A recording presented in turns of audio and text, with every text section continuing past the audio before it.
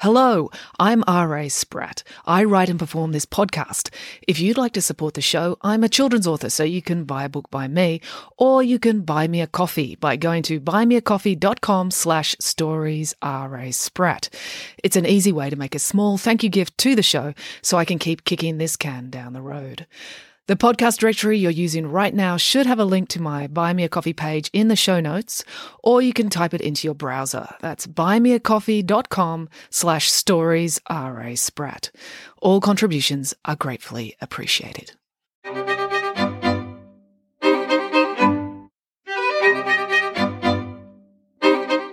Hello and welcome to Bedtime Stories with me, R.A. Spratt. Well, it's been an exciting week for me with my new book, Friday Barnes 9, No Escape, coming out, and the audiobook of Friday Barnes 1, Girl Detective, also being released this last week. But it's also been a big week for school children across Australia because they've been going back to school.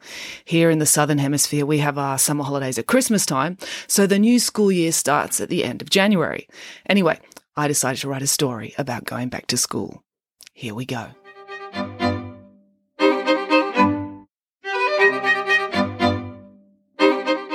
A tall tale about big sisters and alternate realities. It was the last day of the summer holidays, which meant it was a day of worry.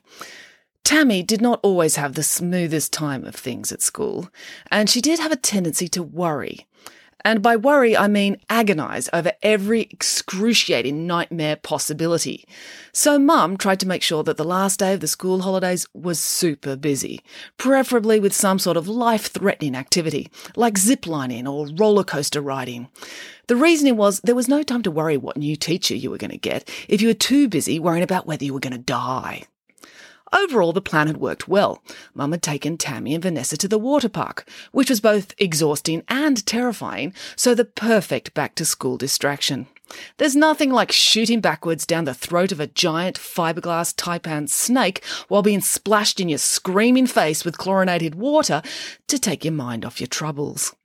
So they'd all had a good day. It wasn't until bedtime, when the adrenaline started to wear off, that Tammy started to get that look on her face. The look of someone who was thinking and worrying. "Something on your mind?" asked Mum. "No," said Tammy. This was her way of saying, "Yes, but I'm not going to tell you right away." Mum knew this. She'd been through this ritual many times before, so she persevered. "Your cranium is completely, vacuously empty, like the vast emptiness of space?" asked Mum. "Yes," said Tammy. "That's impressive," said Mum. "It shows you must have plenty of calcium in your diet, if your skull doesn't crumple in on itself under the pressure of a vacuum." "Ugh," said Tammy. She hated it when Mum started talking about scientific concepts. Mum loved science. She could weave it into a conversation on just about any topic. It was one of her most annoying features. "So everything is absolutely tickety-boo?" asked Mum. Tammy paused for a moment. "Tomorrow is going to suck," she mumbled. "Ah," said Mum, nodding knowingly. "Because you're going back to school and you're going to miss me. Because you love me so much." "Ugh," said Tammy, pretending to choke on her own vomit. "I understand," said Mum, "because being home for 6 weeks made you realise how wonderful I am." Tammy didn't even bother responding. She just glowered and started using a pencil to drill a hole in the sole of her sneaker. Mum smiled and sat waiting, like she had all the time in the world and wasn't going anywhere. Tammy kept drilling, but finally she spoke again.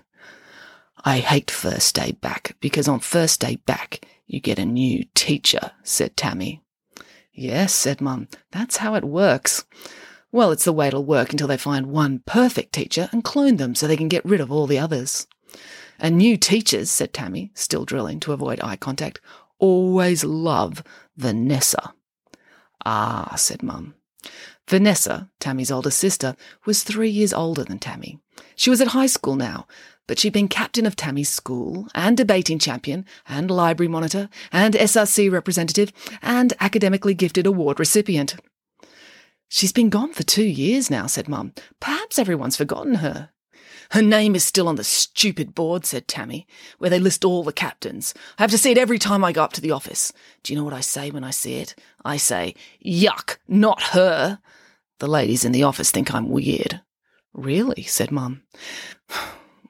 When I get a new teacher and they read the roll, they always get to my name and say, "Oh, are you Vanessa's sister?" said Tammy. Mum sat down next to Tammy. She was a second child too. She understood. It's hard being the youngest sister of someone everybody liked. "You know," said Mum, "when the teacher asks, 'Are you Vanessa's sister?' you could always say, 'No.'" Tammy rolled her eyes. "You could say you've never heard of anyone called Vanessa," continued Mum, "except for one girl, and she was so horrible they couldn't possibly be thinking of her." "They'd know I was lying," said Tammy. "No," said Mum, "they'd assume you were lying. But then you could say, 'Ask my mum, go on, ring her.' Then they'd ring me and I'd back you up." Tammy just looked at Mum. It was her "yeah, right" look. "I would," said Mum. "You know me. I like inventing alternate realities." Of course, the office ladies at the school know that too. Mum was quite well known in their hometown. When you're an eccentric writer in a small town and you wear bright-coloured long socks everywhere, you're going to get noticed. So then they'd ask me to put Vanessa on the phone. "Because she's more sensible than you?" said Tammy. "She is," agreed Mum. "But then I'd say she can't come to the phone because she's in prison." This got Tammy's attention. What for? Mum paused to think of something dreadful. "Kicking ducks," said Mum. Tammy gasped. Oh, everyone in their town loved ducks. They'd never believed that. "No," agreed Mum. And then I'd say, that was the problem. The magistrate didn't believe it the first time she went to court for kicking ducks. And she was such a model citizen, school captain, debating champion, lovely smiler, so they let her off. "That'd be right," grumbled Tammy. "But then the next week," said Mum, "she was spotted doing it again. The police saw her kick a duck in the park." But when she went to trial, she looked so sorry and she apologised so articulately, and she gave a 15-minute PowerPoint presentation on all the pressures she had to endure being a super talented, super gifted student that the magistrate started to weep and let her off again. "Fool," said Tammy. "Yes," agreed Mum. "But the third time, there was no denying it. There was video evidence." "Video?" asked Tammy. "Yes," said Mum. "Despite Vanessa's excellence in observation, she failed to notice the CCTV camera outside the senior citizens' tea rooms. They caught her on tape, kicking a duck." "She couldn't get out of that," said Tammy. "Actually, she could," said Mum. "She argued that she hadn't kicked the duck. She was just swinging her legs for exercise when the duck attacked her foot." The video didn't really support this because the duck would have had to have flown backwards, bottom first at her foot for this to make any sense. But you know Vanessa. She's so pretty, especially when the tears well in her eyes, and the magistrate wanted to believe her, so he decided to let her off. But the police prosecutor had wised up. After the 2 previous acquittals, he decided to play hardball. "He threw a cricket ball at her head?" asked Tammy. "No," said Mum. "Shame," said Tammy. "No, he snuck a duck into the courthouse," said Mum. "Just as the magistrate was about to bring down his gavel and acquit her, the police prosecutor released the duck from its cage and it waddled across the courthouse floor." "Did it poo?" asked Tammy. "Of course it pooed. It was a duck," said Mum.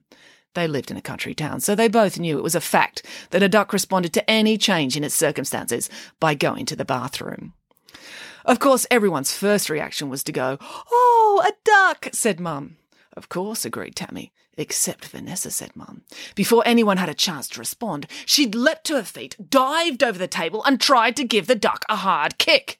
Fortunately, the police prosecutor had anticipated this, and he leapt forward to protect the duck, said Mum. The duck was saved, because the kick hit his head instead. Tammy nodded at the rightness of this. And so Vanessa has been serving hard time for duck cruelty in a youth detention facility ever since. We can't see her unless she's behind 3 inches of bulletproof glass. Tammy smiled at that thought. And wearing a muzzle, said Mum, like the ones they have for dogs that bite people. And, of course, foot restraints because of her kicking problem. And since she's been in jail, she's changed her name to Throat Crusher. So technically, it is 100% true that you do not have a sister called Vanessa anymore. Tammy smiled. She liked this story. Do you think my teacher will believe that? Asked Tammy. Mum paused to consider this question. You know, I never spend much time worrying about whether people believe what I tell them. It spoils the fun. Said Tammy. You know, if you want to tell your teacher you're not related to Vanessa, I would seriously back you up, said Mum. I know, said Tammy. Because you're an idiot. Yes, and that's what you love about me, said Mum. Ugh, said Tammy. I love you when you're an idiot too, said Mum. Blah, said Tammy, which is why I love you so much, said Mum. Tammy didn't respond verbally to this. She just hit Mum over the head with a pillow. I love you too, said Mum, throwing a pillow at Tammy as she went off to load the dishwasher. The end. Thank you for listening. To support this podcast, just buy a book by me, R.A. Spratt.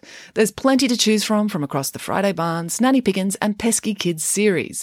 And now there are the audiobooks of The Adventures of Nanny Piggins and Friday Barnes Girl Detective as well. You can order them through your local bookstore or go to my website, raspratt.com, and click on the Book Depository banner. They've got all my titles and free international shipping. That's it for now. Until next time, goodbye.